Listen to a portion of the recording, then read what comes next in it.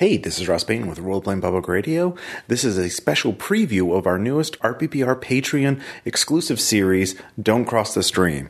In every episode of Don't Cross the Stream, we look at a movie or a TV show on a streaming site like Netflix, and then we not only review it, we also figure out how to take the material out of it and make it into something gameable. New mechanics for existing games, mini games.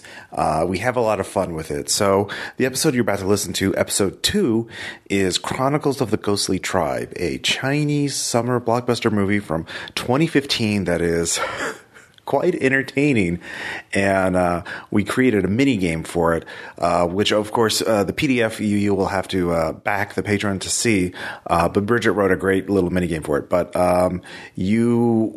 if you like this episode, please back Patreon. We have 4 episodes right now, and we'll put out a new one every month. So again, thanks for listening. Thanks for supporting Roleplaying Public Radio, and enjoy.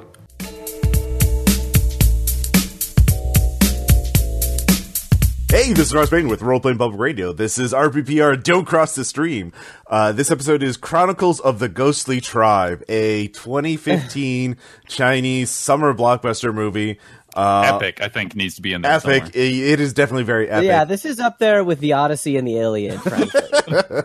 It is based on a series of books that apparently was not... no shit. That honestly explains a lot. Yeah, it was not very well based on, not very accurately based on them, apparently, according to the Wikipedia entry. God. To be fair, it was like 3 great movies cobbled together into one 2-hour thing. mess. Yeah. It's that made everything fit together. Because like watching this movie, the one thing that really struck me is that it was like someone. It felt like somebody who couldn't figure out what they wanted to do was just like, yeah, let's throw in some fire bats and some demons. And Well, like, Yeah, we're not even at the fire bats yet. Let's. we got to the What if we did Harry Potter all at once? we got to the final location and we did the ritual and everyone died and I was like, wait, there's still like an hour and a half of this movie left. Yeah, the first act. We have with us Bridget, Faye from Thrilling Intent, Third Wheel. Thank you, and of course that thing that you do. Of course, Thad and Caleb, because Caleb, you of course had a lot of great alternate titles for this that you were sort of live emailing us about. Should just be Caleb's email chain. So, what were some of your alternate titles for this movie? Just to give us a little. At the Mountains of Marxism. Yes! That's, I think, my favorite. Yeah. It's like Maoists in the Hollow Earth or something like Maoists in Middle Earth. That's it. Elvis is alive and he's my friend. Yeah. What was the name of that character that just heroically sacrificed themselves again? Captain Sung, heroically sacked himself, and then Fatty is the slightly taller version of him that can sing. They totally reused the same character type. One I didn't put is Welcome to Oil Town, because God, they wanted me to know what that billboard was called. Like, the last shot of the film when they're moving away from Oil Town and they show the billboard again, I was real disappointed that they did not, for the fourth time, translate that this was fucking Oil Town. I think it's important that by the end of this, we do need to figure out who runs Oil Town. Well, the monsters, apparently. The beginning of the movie, we start with this montage. Wait. One of the most important things to point out at the beginning, especially considering all the things that are about to follow, is that this is based on a work of fiction. Yeah. None of this is true. Thank you for telling me that. Thank you, Thad, for that. This wasn't a documentary? Yeah. Look, I had to go back and check, but yeah, the first title card that popped up was "This is a work of fiction." Yeah, you kind of wonder if this is some sort of regulation because they're talking about the Chinese government and everything. And so, like, the Chinese, say, yeah. I was super curious about that. Anyway, so it begins with this montage of talking about Unit 749, I think, which is a list of Delta Green ops, basically. Yeah, exactly. It's the Chinese secret crypto archaeology unit within the military, apparently, or government, that digs up really weird shit for reasons. And well, because they started doing it, and you can't just quit once you get into it. Yeah, apparently. Right? Plus, it's totally fucking sweet. It is totally fucking sweet. I mean, it's the first sort of gaming bit of fodder you can use. Is like, one that's a mission campaign scenario setup is you are a Chinese archaeologist on secret military Chinese archaeological expedition. Well, you don't even need to have like secret Chinese military. Like literally, like you can start any modern campaign with. So someone dug up dragon bones and just go from there. Like any system, any setting, like that's interesting. Yeah. Like this movie is better than the entire first season of Iron Fist. Easily. And yet it has basically the same core of the plot. By the way, there's dragon bones. Oh my god. So like I think like if you need something to like, I don't know, really chew on as far as gamifying, I think the thing to look for here is ancient Chinese history, because I'm sure that there's a lot of like, oh yeah, there was, this person. They're said to have been buried with a horrible, horrible curse. That's true. Yeah, see, I think one of the first things is character attrition. Yeah.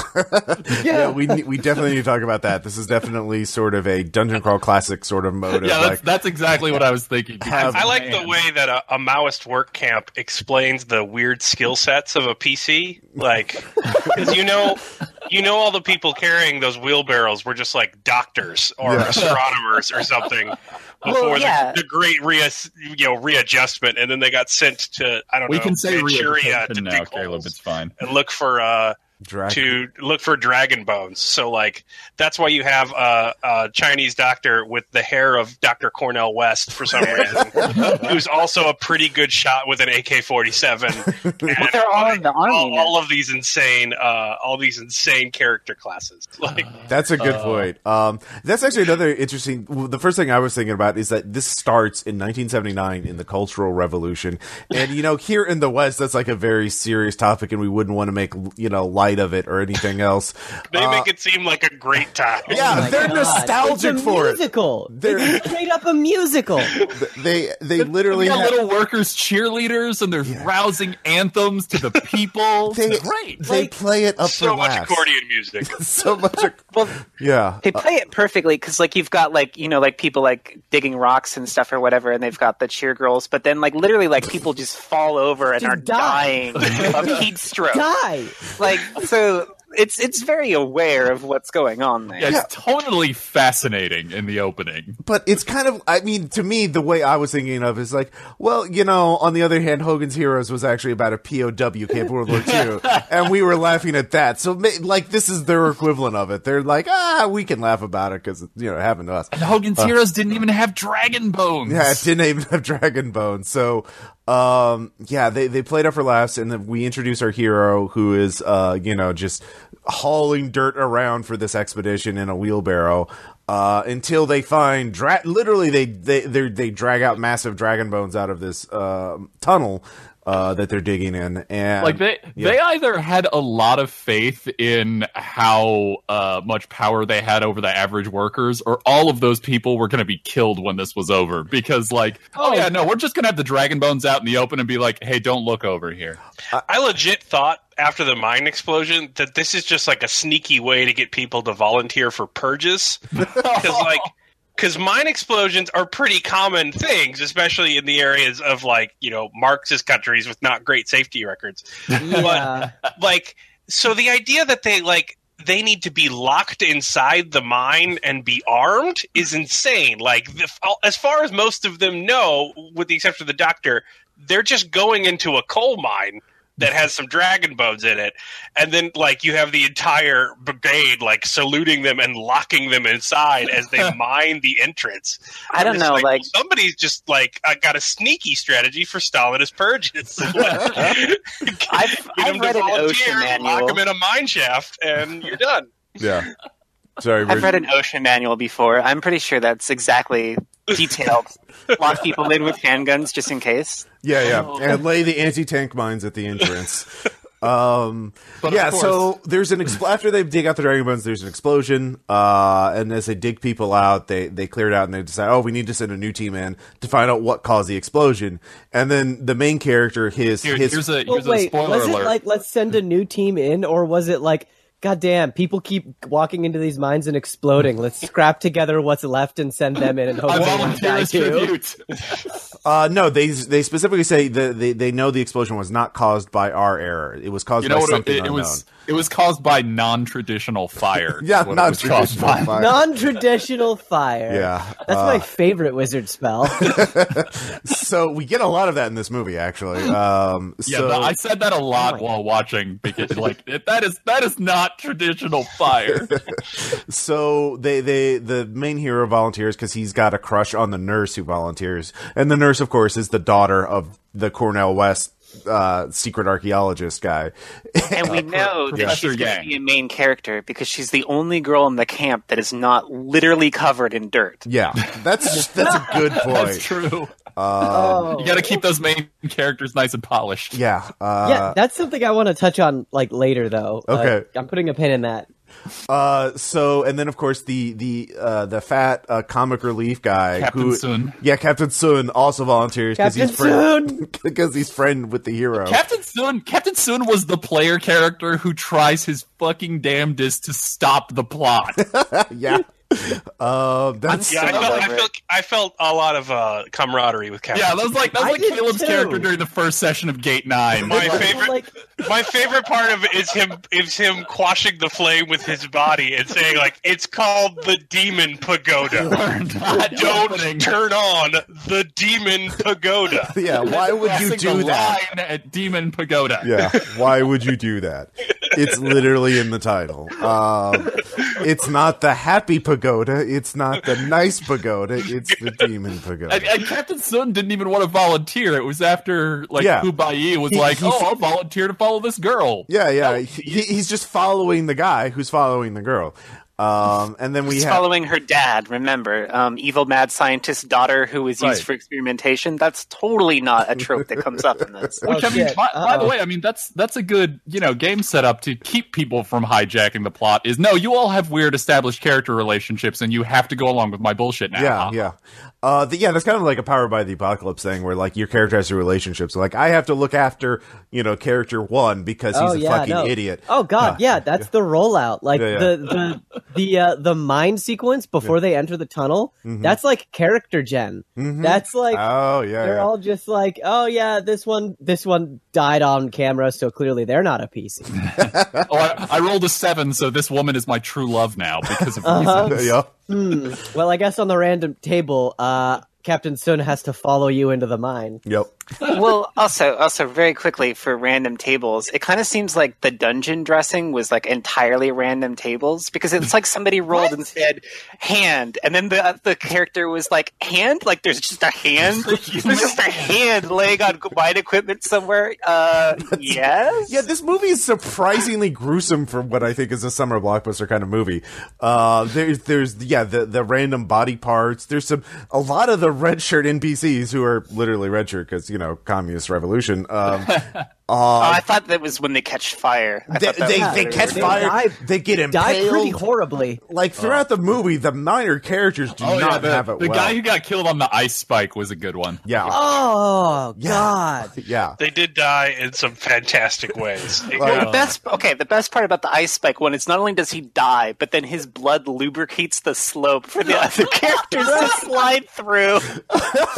I did not catch a detail, but that is. Yeah. Oh wow. It was great. That's a great little stunt mechanic, yeah. So they get to the mine. It opens up into this massive underground space that they rope down, and then it opens up to a new set of mountains that apparently in the mountains of madness. Yeah. We're going layers deep. They're on the other side of the original mountain. It's like fucking double Agartha. It's wild. And we get a brief shot of a big dinosaur monster thing that is sort of lumbering away in the distance. Yeah, there's like it's got this like Shadow of the Colossus, like I don't give a shit about the player wandering around. Yeah. Okay. I thought when I first saw it in the water, I thought it looked like 1998 American Godzilla a little bit because of the way Ross got wrong. Yeah, okay. See, when it was in the water, talk about right after the ice slope? Yeah. When we cut to him on a train. Yeah, I can't believe I survived that. And then we go back. Oh my god! It was the weirdest flash forward. There's too much tension in this scene right now. We need to make sure everyone's okay, and so they just tell the audience, "Don't worry, I get out." That was and then they go back to the scene. But they do. It's not a plot hole because they do refer to it later. They do explain. Yeah, we go back to that train later for an incredibly sad moment. Yeah. This is like, okay, so has anybody here played Blades in the Dark or anything like that? Where Not yet.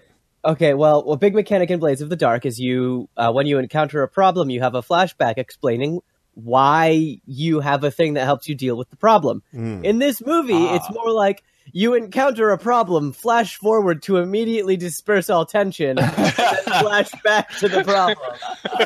That happens in Resident Evil 6, actually. Chris has a flashback to when all of his NPC friends died, and then he's so upset about it that he remembers he had a shotgun then, and then he has a shotgun in the present. Like, I feel like that's the same kind of the greatest mechanic. The greatest inversion of that of all time is throughout Metal Gear Solid 3. If you ever kill someone who shouldn't be dead in the future, the game ends and the colonel from the future yells at you for creating a time paradox. God. That's actually a really good idea. The flash, it's a moxie or willpower point you can spin to say, a flash forward to the future. I'm fine. I lived through this. Goddammit! but hang on, they flash back and flash forward because they flash to the train again later for a sad moment, but they also flash back to everyone falling into the canyon. They're just like, by the way, supernatural shit happened here, but we're not going to tell you about it until the last 10 minutes. Here's my theory: the GM got a little too into it and started killing everyone. So he TPKs when everyone falls into the cannon and dies, and then there's 2 hours left in game night. What do we do? And he's like, well, you flash forward, someone makes it, and then suddenly everyone's alive in the canyon again, and then he proceeds to start murdering them again. And then we don't find out the explanation till the last 3 minutes. Non-leveled monsters until he gets down to 1, and he's like, okay, that guy makes it out for reasons, because he's part of the ghostly tribe. Yeah, he's only 200 feet below the water with a fucking dragon eating his girlfriend. And then suddenly you're just like, and now you're back in the tent hospital. Like, God. So I've got 2 ideas as far as gamifying.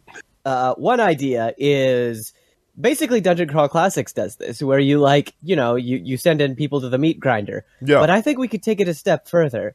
I think something that happens a lot in this movie is all of the random NPCs and escort people throw themselves into death for no real reason other than to die and to I just realized I don't have a name. Yeah. Yeah, basically. So it may be some sort of gamer system where it's a big dungeon and you just, throw all of your friends into the traps.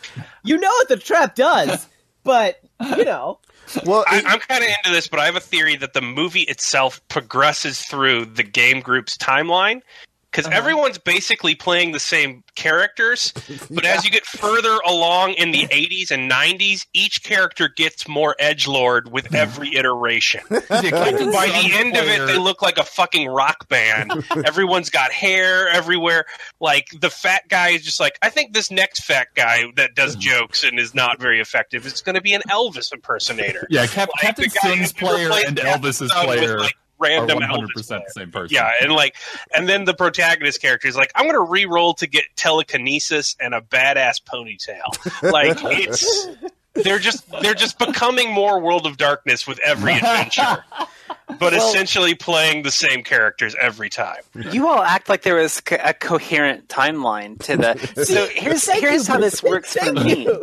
Is like they're like, all right, so we're playing like Trail of Cthulhu, but we're playing Cthulhu Dark at the same time. So like you go to the next leg of the journey, but I haven't actually plotted it out. So now we need to roll. Let's see, you were on the mountain, and now you're on.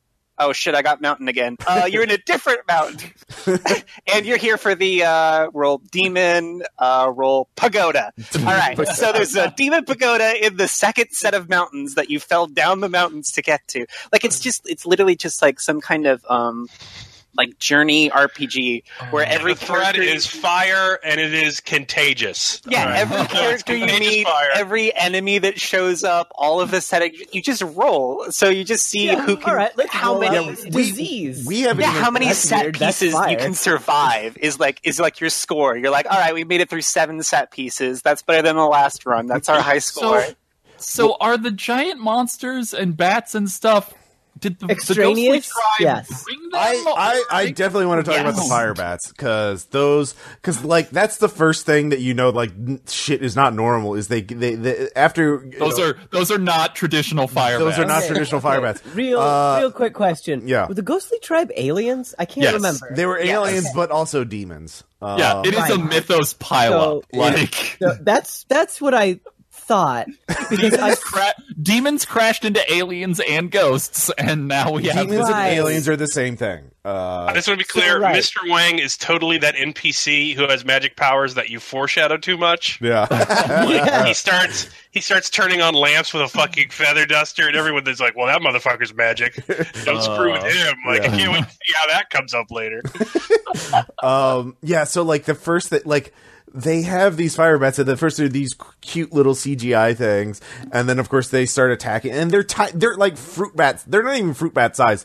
They're very tiny, but they're like smaller. They're like hummingbirds or smaller, hamster size. Yeah, they're hamster size. But when they touch someone, they turn into there's this ghostly blue fire that Do the bats die too? When I wanted to say this is a terrible defense mechanism because the bats burrow into people and set themselves on fire. Like, how are you supposed to survive that? Is this like bees dying? Yeah, I feel like the fact swarm. that the bats could dodge bullets, but not a swung AK-47. Well, okay, have you ever seen Ninja Warrior with Rain? Ninjas can dodge thrown weapons, they can dodge bullets, they can dodge swords, but like this girl in a Honda just fucking takes one out. If it's over a certain threshold, it doesn't activate their ninja senses. It's going too slow. And then it just burns the people alive in a matter of seconds, like down to their skeleton, and then the skeleton becomes ashes. Again, Speaking super of which, gruesome. I'm surprised they showed skeletons in the movie. I thought that was like a huge taboo. Yeah, I get well, there was a regulation about it, and I think all these regulations censoring movies in China are actually really about political content, because I know like they outlawed time travel stories because they used time travel stories to criticize. Yeah, there was the no current time government. travel allowed in China while I was there. It was really upsetting. Yeah. Well, I don't think sorry it's to hear you couldn't time travel. skeletons. I think it's zombies. But there were zombies too. Where were movie had there everything. zombies? Where were there zombies though? There were corpses. Yeah, there were corpses hanging from the ceiling, but that's not till we get Sorry, to. I watch a lot of really bad foreign films on Netflix. So we get through that, and then and there's Also, just, like, fire bats do feel like a random table thing, like a list of animals and a list of elements. it's definitely a random table. Like, we're going to end up with the wind anteater if we're Here's my keep this question. too long. Yeah. Are the fire bats in the same life cycle? Like, are they the same creature as the dragons that go stomping around? I wondered No. that too. If so, China's in for a real fucking problem when those things mature, because there was 200,000 of them left by the end of the movie. So, like, it's going to be like a kaiju infestation, just a kaiju swarm. I think the problem is they had CGI left over from 3 different movies. Fire bats. They had the fire bats. They had the quote unquote dragons, and then they also have the werewolves at the end. The red howlers. The red howlers, which come out of graves. Yeah. So like, there's no coherency here. It's just like, oh, well, we made a rig for a bat, and it's like, cool. How can we put that in the movie? Let's change its color to red. Here's a simple gamifying tip. Yeah. If you have ideas that you don't use, just recycle them. Use them elsewhere. Yeah, no, here's the thing. Like, what it is they're playing like D&D, right? And they've got the miniatures, and he's like, he's like, fuck, I've got like a bat swarm, I got some kind of lizard, and I've got a werewolf. How can I make these fit to aliens? Demon aliens. They're all demon ghost aliens. Alien scientists who all died and are now also ghosts. Yeah, now you're fighting a fucking reaches into the model box and pulls out a werewolf. You're fighting red howlers. Yeah. Well, that's actually how the original D&D worked, is like a lot of the iconic monsters started because like the rust monster was some random like dollar store cricket. Yeah, the thing. Daiso kaiju pack. Yeah. So after like all of the unnamed characters get killed, and then my god, we're not even through like the first chunk of the movie. And as we mentioned, the 4 characters wake up at the bottom of a canyon. How did that happen? They find the demon pagoda, and then Cornell West, secret archaeologist guy. That's how I'm always going to refer to him now. Professor Yang. Jeez, none of you learned the names. I learned Hubai and I learned Wei Wei because I'm secretly cheering for her to survive the movie the whole time. It was pretty adorbs. Yeah. And he's like, we need to turn on the demon pagoda. And our hero and his daughter are like, all right. Yes. Yeah, that seems play like of a the good game idea. for the early part is Captain Sun. Yeah. Like 100%. I lay on the demon fire candle. Yeah. God, because when they start activating it, like the sky opens up and there's an energy conduit from the other universe, and it's like all these ghosts appear, and like it's a major cutscene, and you're like, this sounds bad. After that, I think I blacked out. Yeah. Wait, are you describing the plot of the movie, or are you asking a question? Yeah. I want. Can we flash forward? Because I just remembered. So we were talking about characters like all have like really weird skills, but it's okay because they're in the secret Chinese like army thing. Yeah. Like later, Wei Wei, right? She uses her modeling skill back when she was like a professional idol to like, because there's like mannequins, right? They're like hiding in Oil Town, and there's mannequins, and she dresses up as one of the mannequins and uses her Van Damme face to convince this werewolf that she's one of the things. So literally any skill can be used for anything as long as the GM's like, yeah, sure, that works. Why not? I spend a fate point to model my way through this. Right? I blue steel the red howler. No, it's literally fate because she messes it up because she takes a picture and like it hears the camera. She gets a fate point for the compel. Fate point if you take a picture. Yeah. Take the compel. The compel is like addicted to photography, or I must chronicle this, or whatever is her aspect. That's actually a really good point. That's a really good demo of how. Okay, so now it's time to touch on something I wanted to touch on. Yeah, everybody's costumes were like really fucking on point in this movie. I agree. Like everyone was so well accessorized and like color coordinated and just dressed. But as the film goes on, they get progressively cooler. Yeah, I know, right? That's the best part. Like they go from like uniform and bowl cuts to like trench coat, about ready to drop China's hottest album, like on a desert cover. Like the head of like Bureau 749, like Director Han. That guy looks like an ice cold badass. Yeah. Oh yeah, and then the glasses guy, like leading the expedition. God damn, man, I want a poster of him on my wall. Like, this is the younger guy. That guy is the That's actually, it's the younger, sexier party, is what it is. Actually, the whole production design of the movie, like all the sets look great. It gets younger and sexier as it goes. I mean, the costumes are great.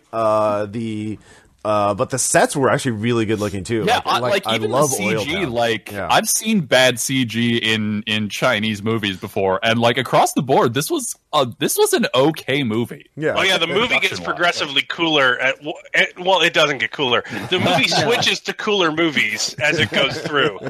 Like by the end, if we could have an entire movie of shooting ghouls in a abandoned Manchurian oil town, like that's a Delta Green game I would play. Yeah. Like Okay, I'd be thrilled to do it. I was going to save this, but Caleb brought up Dr. Chen, Dr. Chen Dong Yang's assistant that leads the second expedition at the end, and that guy has play of the game for the entire movie because I'm just going to describe this Jack Burton bullshit because he gets knocked off a roof. One hand catches the ledge, and then with his other hand shoots a red howler with a rocket launcher.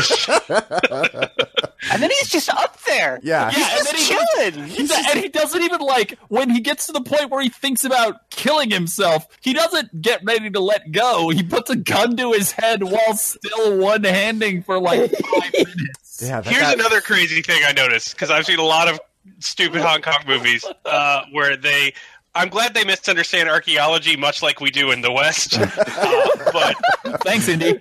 Yeah, but apparently, if you're a Chinese archaeologist, you get proficiency in RPG. Yeah. Like because what was that movie with like the hopping courses where Chow Yun-fat is Professor Badass, and he just shows up out of nowhere with like double fisting RPGs to blow up zombies? Like, it is like. Apparently, in whatever system the running is, like for some reason, if you have a proficiency in archaeology, you get like 99% in RPG heavy weapons. When the RPGs come out, they're no longer playing a tabletop game; they're playing the original Doom. Yeah. I think what it is like actually everybody has a supply of points that's kind of like fate points or edge or something, and like when you spend them, you just get to succeed at literally anything. So I don't think they had a lot of those points. The player is just like, oh, I'm going to burn 3 edge to kill everything with these rocket launchers that we had at some point. But that's how how you get point is having minor characters killed off. So that's why they have each of these expeditions. Characters for the minor character god. Yeah. So it's slasher flick. Yeah, it's slasher flick. Yeah, it's kind of okay. It's kind of an ensemble play. I thought that last battle in the oil town actually reminded me sort of like an XCOM scenario, like an endless life. Oh man, like a lot of moving, positioning against endless hordes of monsters. But yeah, so our hero. After the Captain Sun sacrifices himself, he doesn't sacrifice, so he just stops the fire, and then of course everything starts. No, he blows himself. He sacrifices himself. They happen in very quick succession. Yeah, it's one after the other. Captain Sun. They finally realize shooting swarms of bugs with AK-47 bullets isn't the most effective tactic. Yeah, so he grabs a bandolier of grenades. Can't kill with an AK isn't worth trying to kill. And this is in the first half hour. We were introduced Captain Sun. He's the comic relief, and then he does the right thing to stop the demon pagoda from awakening or whatever. And then he grabs a bandolier of grenades and goes out like a boss, singing a folk song. Yeah, singing a workers' anthem. God, I would have so played Captain Sun. He is my totem animal. Look, you were both Captain Sun and Elvis. You were that player character. Yeah. No one here even questions that fact. Yeah, I realized the game was bullshit after my first character died, and so my second character, I just put points in dodge and perform music. Now that Caleb realized we're playing Cthulhu Dark. Yeah. I respect. What's your character's name? Fatty. What does it matter?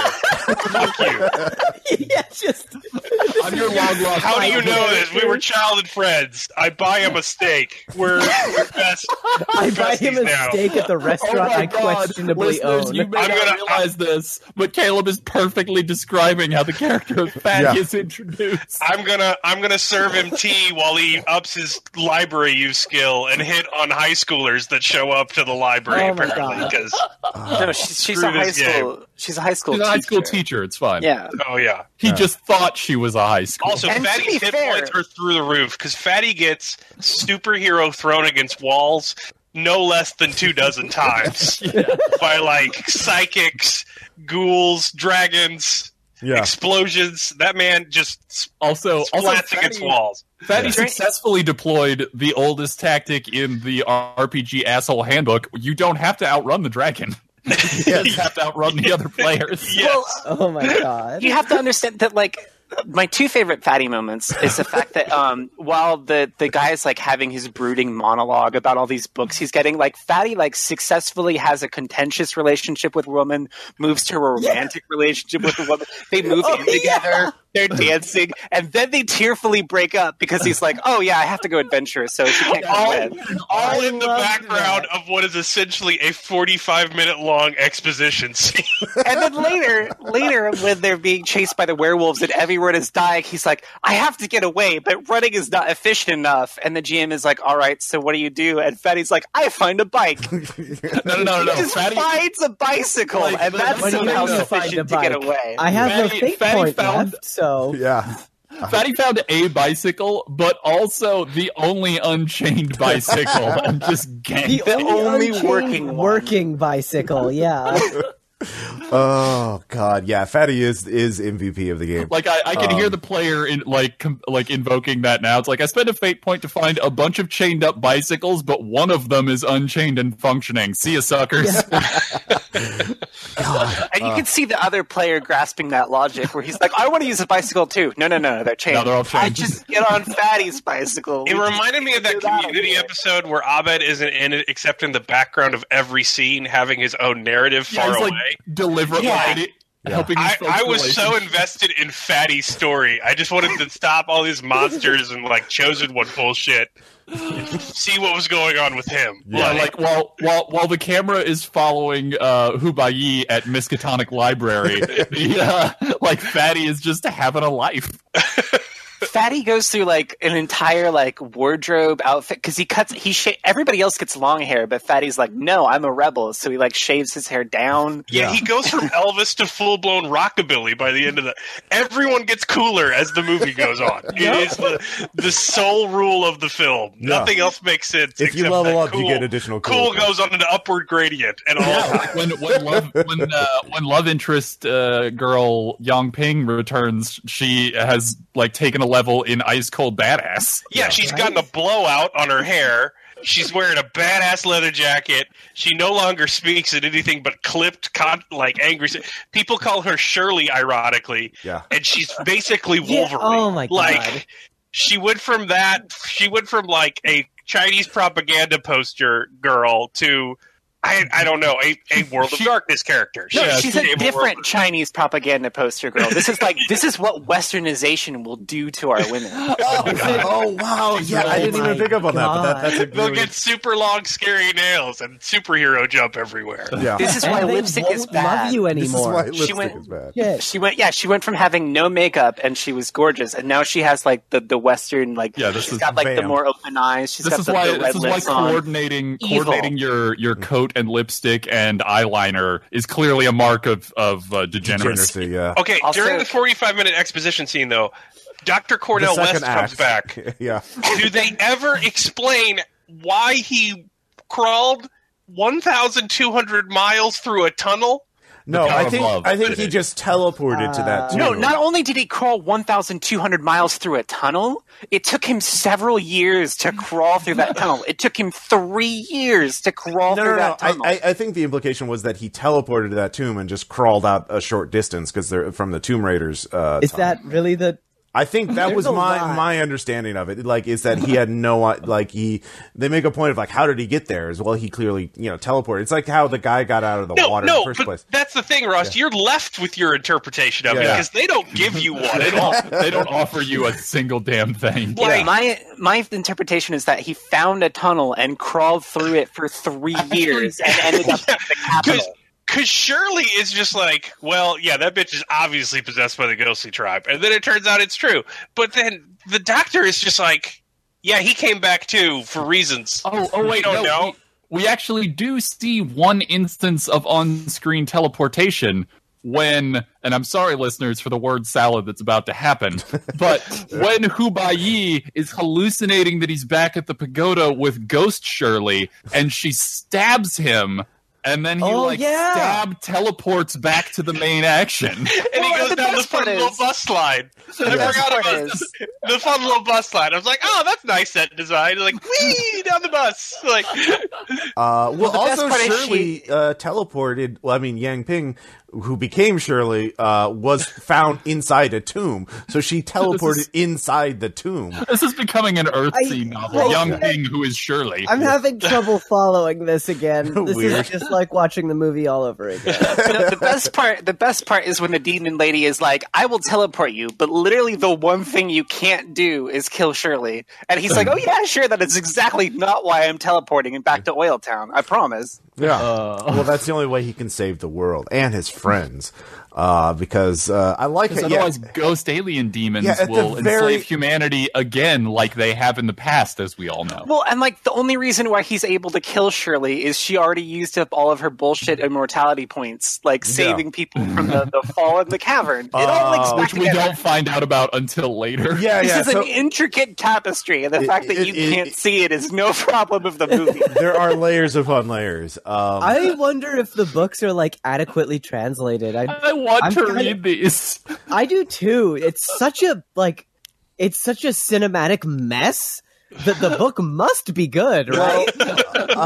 Well, apparently, according to Wikipedia, that this was not a good adaptation of the books. Like they changed. Are you telling me they don't get cooler as the books go on? Wikipedia is never wrong. Well, I don't know. I mean, we've all seen movies where the original they took great liberties with the original work. So, I agree with Faye though. If you want to make a bad movie, there are way cheaper ways to do it than Chronicles of the Ghostly Tribe chooses to do. Yeah. It is like the most expensive hot mess I've ever seen, and you only do that if you're trying to adapt something, right?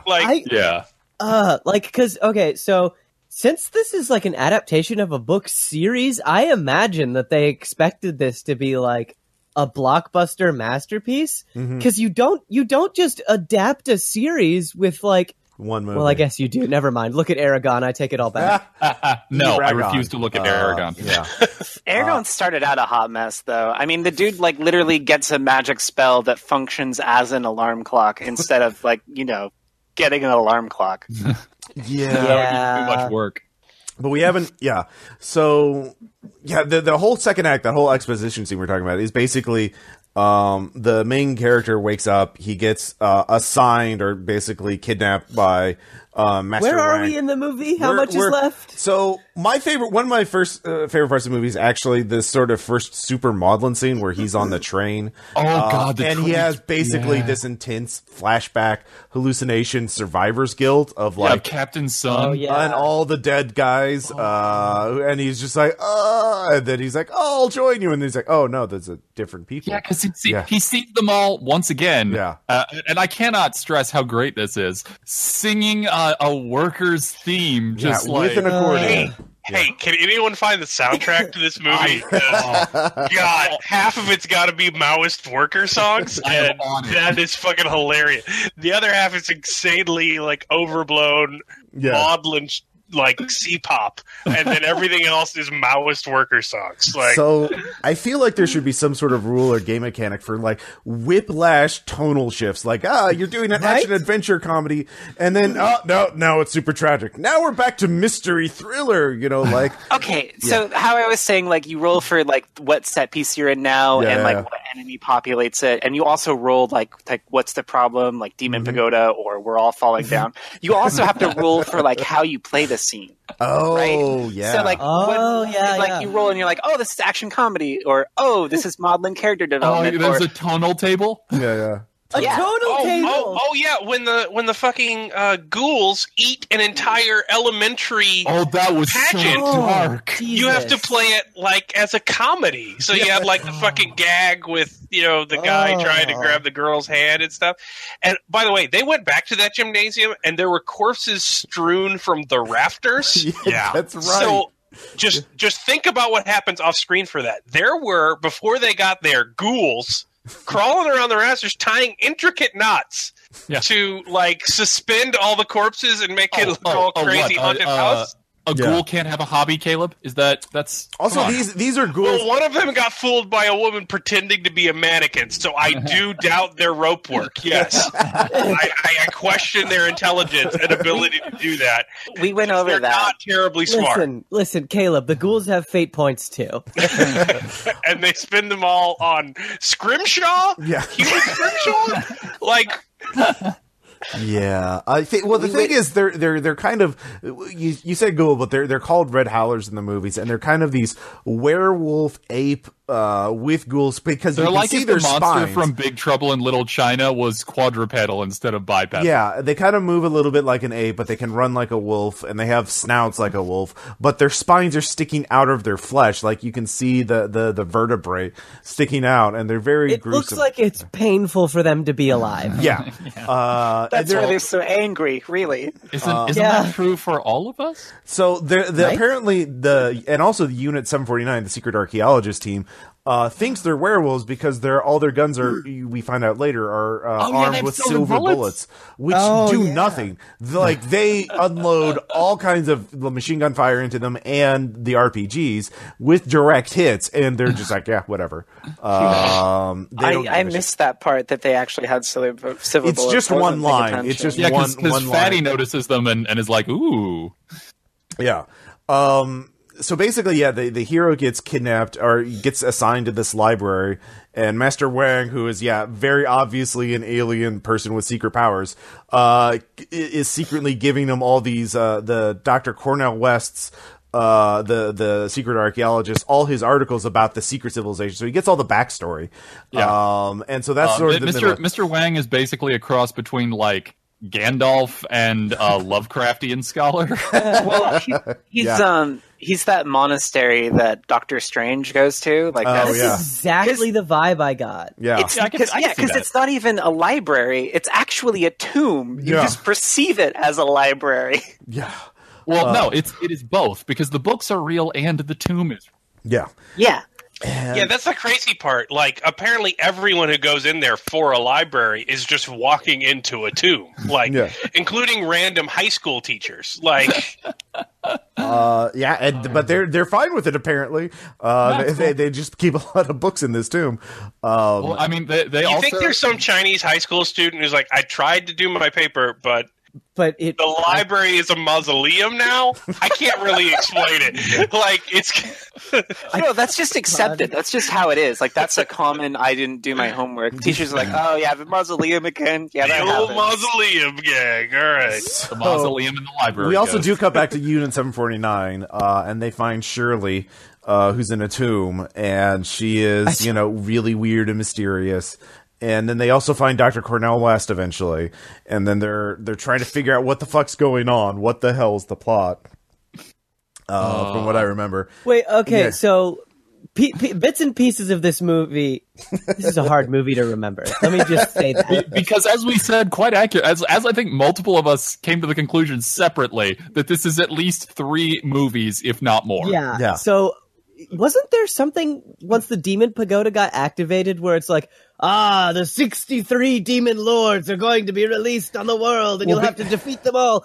And then, like, I don't nothing. remember that. Well, because it was partially activated, a bunch of the monsters awoke. That's why the Red Howlers are now all right, around. so just the Red Howlers came out. And that's how Shirley got possessed. Like, or Ying Yang became Shirley. But to be clear, there were also monsters tooling around before the pagoda was open. Yeah, but they left those forever ago to protect the pagoda. So the monsters were localized, and then when they opened it, the monsters went everywhere.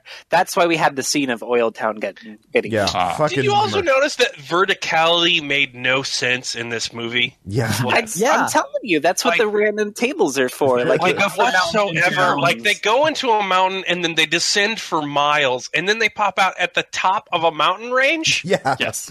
Haven't you ever heard of the hollow Earth theory? Yeah. I assumed they were in the Hollow Earth. Was that? Yeah, that's hollow Earth. You go into one inside the Earth, and then you go into the mountains again. But then they go into a mountain again, all the way down again to the Demon Lakota, and then they descend down a fucking ice shelf, and then they descend down a fucking waterfall, and he's still at the top of a mountain somewhere. It's a hypersphere. It's hollow Earths that lead to other completely different hollow Earths that overlap. Flat. You've heard of flat Earth, but now get ready for escalator Earth. This is Tesseract Earth. Yeah, is it like Red Queen hypothesis? Are you gonna keep going down to stay in the same place? Like, I'm pretty sure that Time Cube explains this. So Unit 749 is also looking for our hero, and it eventually shows up because he was hit with a fire bat. But he jumped in the waterfall, and so that it apparently reacts like normal water or normal fire. You can put it out with water. The motherfuckers in the snow should have stopped, dropped, and rolled. That was their problem. Yeah. But he got mutated somehow, or his bones are all weird, and the X-ray pops up on the Unit 749. Yeah, he did. There's a bat face in his shoulder now. Yeah.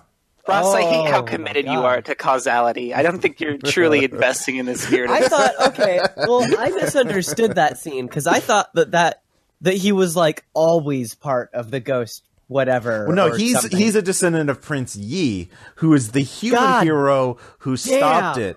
And that's Prince Yi is also magic. Yes. Yeah, he's magic. But he's human. Obviously, he's Chinese magic. Yeah. Fire bat, contagious fire is an epigenetic trigger for latent Super Saiyanism. It's obvious. Yeah. Oh my god, that's it. That's exactly it. Like, okay, the fire bat is you make a save. If you fail, you die. If you, and the only way to save is a natural 20. If you get a natural 20, you become a superhero. It is literally a mythos pileup. Like being burned by Shoggoth blood awakens your memories from when a Yith possessed you, and then it remembers your ancient, like, fucking werewolf ancestors. God, fuck, damn, God. So the main character by the end was double special. Yeah, he was Jack Carter. He was Jack Carter. He was all kinds of things. But he translates directly to Jack Carter. Also, the Chinese government is really nice in this movie because the secret archaeology unit, when they find our hero, they're like, "Hey, the Chinese government's always nice." Yeah, we're not going to put you in a prison camp. We're just going to help you find the Dr. Cornell West went missing again. Yeah, because we let him out on a mission and he immediately fucked off. And 20 grad students couldn't keep track of him. Yeah. Look, okay, if they're already grad students and now they're like grad students in like the secret Chinese army, I'm pretty sure they're hungrier than they are worried about their professor. I think they would be the better, pretty good. Grad students are starving everywhere, Ross. It is the constant. So his so they send out a new expedition with Shirley, who makes this Shirley, big thing who about once was Yang Ping. Yeah, but says, "Oh, I remember you, but I don't trust these other people, so I have to pretend I don't know you." And then let's see, of course, Fatty comes along, and he's become more badass. Then the glasses guy, who's the second in command of the unit. Yeah, Dr. Chen. And then old guy, who has the great camels. Remember, they're all riding camels for this. Yeah, those are some good camels. They are good camels. And then I'm glad old guy made it too. Yeah. He had the right idea too. At the very end, he was hiding in a barrel. I'm going to hide in a barrel. Those monsters are pretty dumb. I spend a fate point to keep hiding. Yeah. Yeah. This character list is Wei Erasure. Yeah, okay. Oh, yeah, and Wei, who's introduced. And she is the... She's like a photographer soldier. Yeah. Yeah. She is the object. She is the object of Fatty's perving.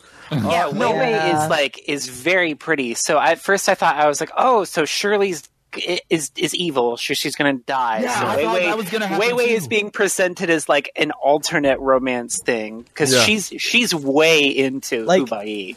Yeah. Wei is the kind of character that I'd play in one of these situations that has absolutely no combat expertise, but is like, hey guys, can I play in your military simulator? I don't know anything about guns. I'm a photographer and former model. I joined this Arma server to play Pokemon Snap. Wait, weren't you actually a photographer in Red Market? Like once or twice I was. Like that's the kind of shit that Your I Gate 9 character was also a Green photographer, so... Yeah. Oh yeah, you were I like was an a photographer in Gate 9. I was a photographer in Delta Green. I was an accountant in Delta Green. Like I'm all... you always play does have artists, some combat. She does know she does shoot an AK, I believe. Yeah, but everybody can shoot AKs. Yeah, okay. Yeah, the simplest gun to master. Yeah. So they go out to Oiltown, which we previously showed was the site of a horrific massacre that was covered up or something. If you're wondering who runs Oiltown, it is Red Howlers. Yeah. It wasn't covered up. It's just the entirety of the Oiltown disappeared because it had a plot force field around it. It did have a plot force field. It's a literal force field. It's a literal force field. Yeah. I need you to understand, clear, listeners. It's a literal force field. To be clear, right before the billboard, which says, "Welcome to Oiltown." Oh my god. Okay. They're going to fucking translate for you every goddamn time you say it. Okay. Which you've really got to appreciate. I know I keep making the low-key Mad Max references about Oiltown, but I have to say one of my other favorite scenes that I forgot about is when they're on camels, but they're running away from like a Fury Road sandstorm on camels. I think here's what I think happened. I think they color swapped the same CGI for the fucking avalanche. There's a lot of people trying to run away from natural disasters and failing in this movie. That's a good point. Like no less than 2 times. Like I think they just palette swapped the CG from the avalanche with like brown, and it's like, all right, make them run away from this now. I don't know. Well, no, they added the camel, so that would have changed a little bit. So because the actors on a green screen running on camels. Yeah, you put the camel in front of a green screen, and then you just do the same thing. I really think that was like the GM's way to get the plot moving. Like that's his like, all right, massive natural disaster pushing you towards this now. Like, he has to do that because Fatty is deliberately invested in stopping the adventure. Caleb, I think what happened was he went too hard in the paint in the first act. Killed everyone. They had to make new characters. Then he let them do what they wanted to do, and there was 45 to an hour of dithering and exposition, and he couldn't handle it anymore. So now he's like, all right, you're going on an expedition, and there is a sandstorm, and you are now at the dungeon. And here we go again. So what I'm thinking is there's 2 explanations for Hubai. Either Hubai is the GM's character, like he's also playing a character, like, and he's like, all right, well, if none of you are going to follow the story, then my character gets everything. Or it's the GM's boyfriend. Right? That's the character. So, like, the only one that survives, the only one that's special, the one that's like a reincarnation of a prince. Like, come on. Connect the dots. Yeah. You know, actually, I have another idea. Go ahead. Which would be, Hubai is a NPC, and the point of the game is to be all the entourage. Like, none of the players are actually the hero. It's about surviving... being surviving close proximity to a main character. Yeah, exactly. Oh my god! So it's kind of like a reverse slasher flick. You know the slasher; he's your friend, and everyone near him dies. How long can you survive? And yeah, you can play certain things to like keep yourself closer to the kind of protective field by saying you're his childhood friend. Yeah, but you don't want to get too close, because if you get too close, you get killed. Obviously, because you're too important. Yeah, because commanding officer was the wrong play. Yeah. So that's how Wei survives, because she goes, I'm a potential romantic interest, but it doesn't go anywhere. Exactly, because his true destined loved. And that's why Yang Ping dies, is because it's so she's true destined run. True destined. Yeah. I mean, to be fair, most of what Yang Ping does is die. Like, yeah, 2-3 times, right? She dies. I'm not 100% sure. Oh yeah, we didn't even get she dies when she falls down the thing, because everyone dies there, and she resurrects herself. She dies at the end of the movie when she gets shot. She dies when she gets possessed. That's like 3 deaths. We didn't even get into the whole cosmology of like the aliens. So because it doesn't make any fucking sense. It doesn't make any sense. What do you mean the cosmology? Cosmology implies like some sort of structure. Okay, no. Before we get into deep theory, let's at least wrap the plot. So we have like the third act clusterfuck city like fight in the remains of Oil Town. Yeah, the monsters show up. I like how we're still trying to make this fit the like first, second, third act then, like, kind of thing. Basically, it's like Hubai disappears into the secret passage back to the Demon Pagoda and is told to totally not kill Yang Ping because then it's bad. And he's like, Yang Ping is asking him to open the Shirley. Shirley's open the Ghost Shirley is asking him not to kill actual Shirley because that will kill Yang Ping. And he's like, no, yeah, that scans. And then she teleports him back to the fight. And then after fight, they have a romance moment and he kills Shirley. And then that solves everything. Also, when she's dying, she changes costumes back to Yang Ping. It's not just her face changes or like her makeup goes away. Hey, and am I wrong? Was it just the top half of her that changed? Because her pants looked the same. Like she became like a sort of character centaur.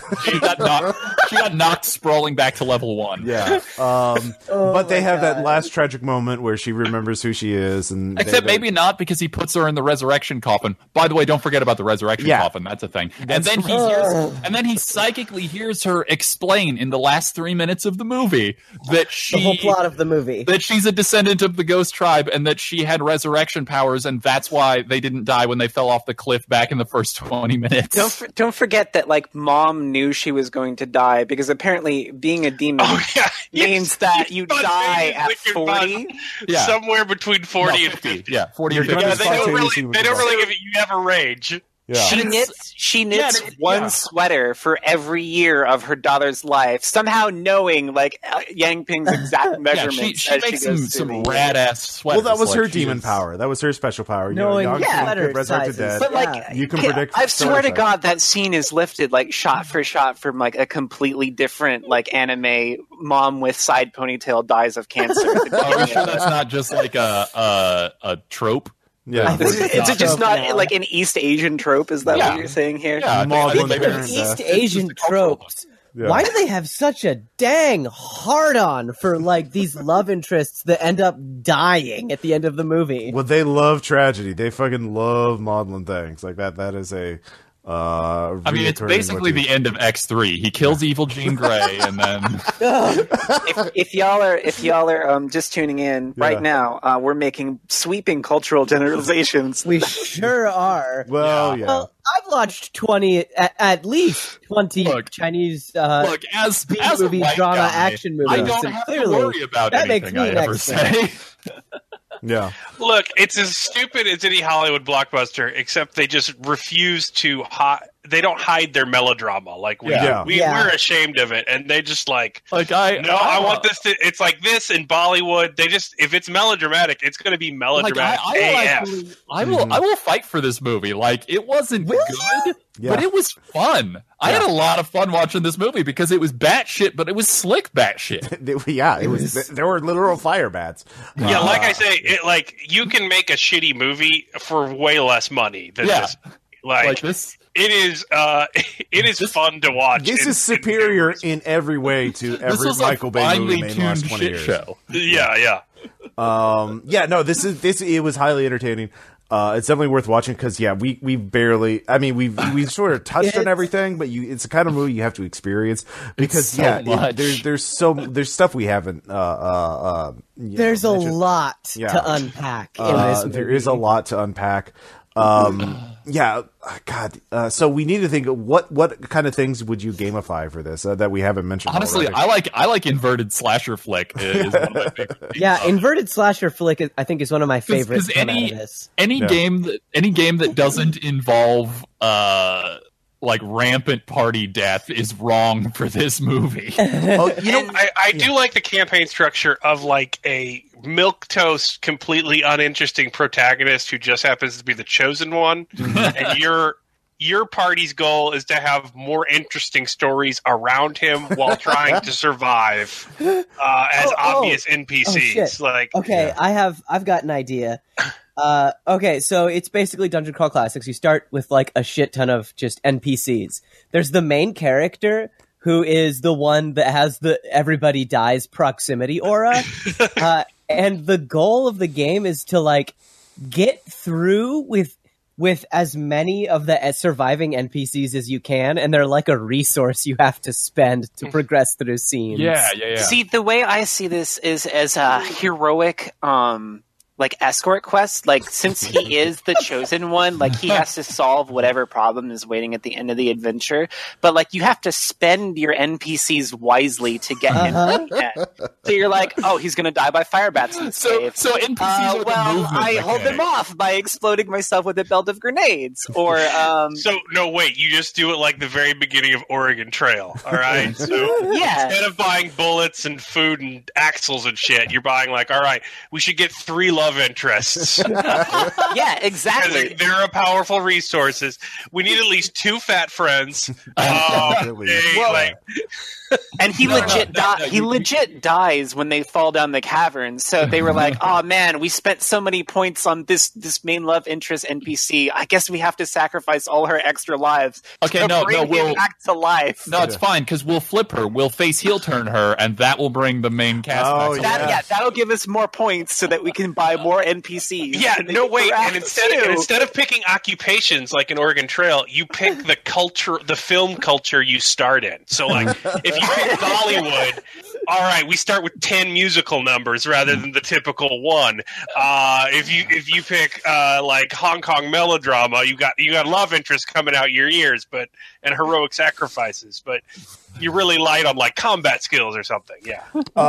Instead of a resource game, I could also see this as sort of an indie storytelling game. So it's kind of like Rosencrantz and Guildenstern are dead. See everything It's like the life story of Fatty. Like remember what was his life even before he was introduced in the movie. When we see him, he's in Elvis costume. He's in an Elvis costume. He's singing about Genghis Khan in a restaurant where the waitresses are dressed like maids, and he has enough money and he's a high school gym teacher. Yeah. So, it's the favorite restaurant of a literal god. Yeah. Like a literal thing that breaks space time. He goes there to eat all the time. Yeah. Hold on. Answer me this question. For some reason, I thought that Fatty was like the proprietor of that restaurant. He might have been. That. Like, I thought he was just the like musical act that worked. No, because he orders a steak, no problem. You can't do that on a high school teacher's salary. Order food. That's hard truth. So what was Fatty's life beforehand? And then he has that food like some fat cat. Okay, my favorite interaction in the entire thing is when Hubai is like, he doesn't want to buy dinner because like he can't afford it. I'll get tomatoes. And so he asked the server. And he goes like, "Do you have anything cheap?" And she goes, "Oh, peppers and potatoes is cheap." And he's like, "I'll have that." And she goes, "We don't serve that, you fuck." that waiter was mad. Yeah, she was great.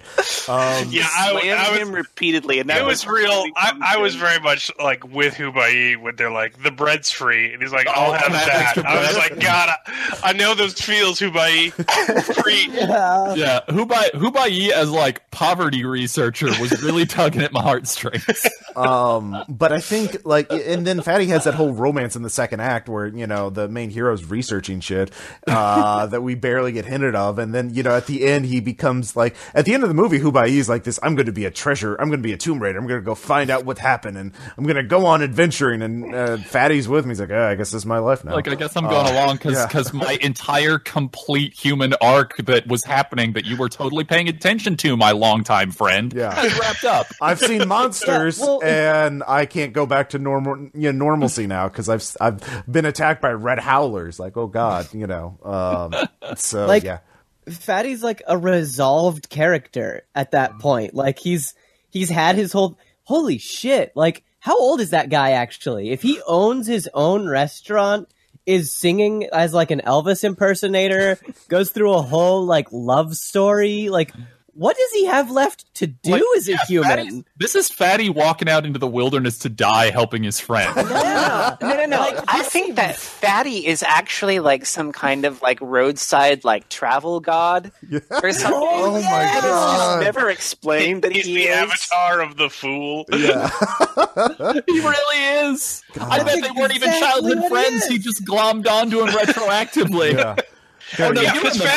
Because keep in mind, Fatty owned a restaurant where he could be an Elvis impersonator during the Cultural Revolution. Like, his buddy was out in a Maoist work camp, and Fatty's like, "What if we just did Western songs but made them about Genghis Khan and had maid outfits?" And the party's just like, "Yeah, sure, that's great. Here's your license." Yeah. See, like, I mean, so a game where you're like filling in the blanks for these secondary characters and trying to, and it's not even about winning. It's about like, what's the most interesting story? So it's like a storytelling game. Yeah, no, I think it's actually both, Ross. I think that's the beauty of it, is that it is the slasher survival hero follow game. But while that's going on, like, the way that you save your characters is by having mundane, fleshed out human experiences of love and work and loss. Yeah, that's the mechanic. Is because in every scene the GM is like, "All right, here's how you die," and the literal name of the rule is, "I'm too interesting to die now." So that's it. The first part's a tutorial. What do you do if you have no background? Mm-hmm. Well, you die insanely. And then the middle part, while the protagonist is in a training montage, that's when you're like, all right, you better have a bunch of mundane life experiences. Yeah, while the protagonist is building up research points. Like, you're gaining all these points having human experiences so that you can spend them later going like, I need to finish my romance art, so I'm too interesting to die now. I'm gonna get a dog. Yeah. And you build up like bond points with other players. Holy shit. I love the super badass Dr. Chen from the last thing, he had bonds both being the professor's like former assistant, and clearly he was wanting in on that Wei action. Yeah. Like, there was something between those two. Yeah. I mean, for Wei, there's not a lot of choices left at the end. It's like, unfortunately for her, the other woman is dead. Let's see here. So now everybody's gonna creep on Wei. That's how it goes. God, it's either him, the old guy, or Fatty. So she's not got much left. I like that. And they also, like, at the end, the Unit 749 is like, all right, you can go on your way. We're not drag you back into our secret apparatus of researching alien That doesn't sound right. Yeah. What it was is it's the end of the night, the GM's tired, there's no more pizza or beer left, and he's like, fuck it, whatever, I'm done playing this game. We're doing Shadowrun next week.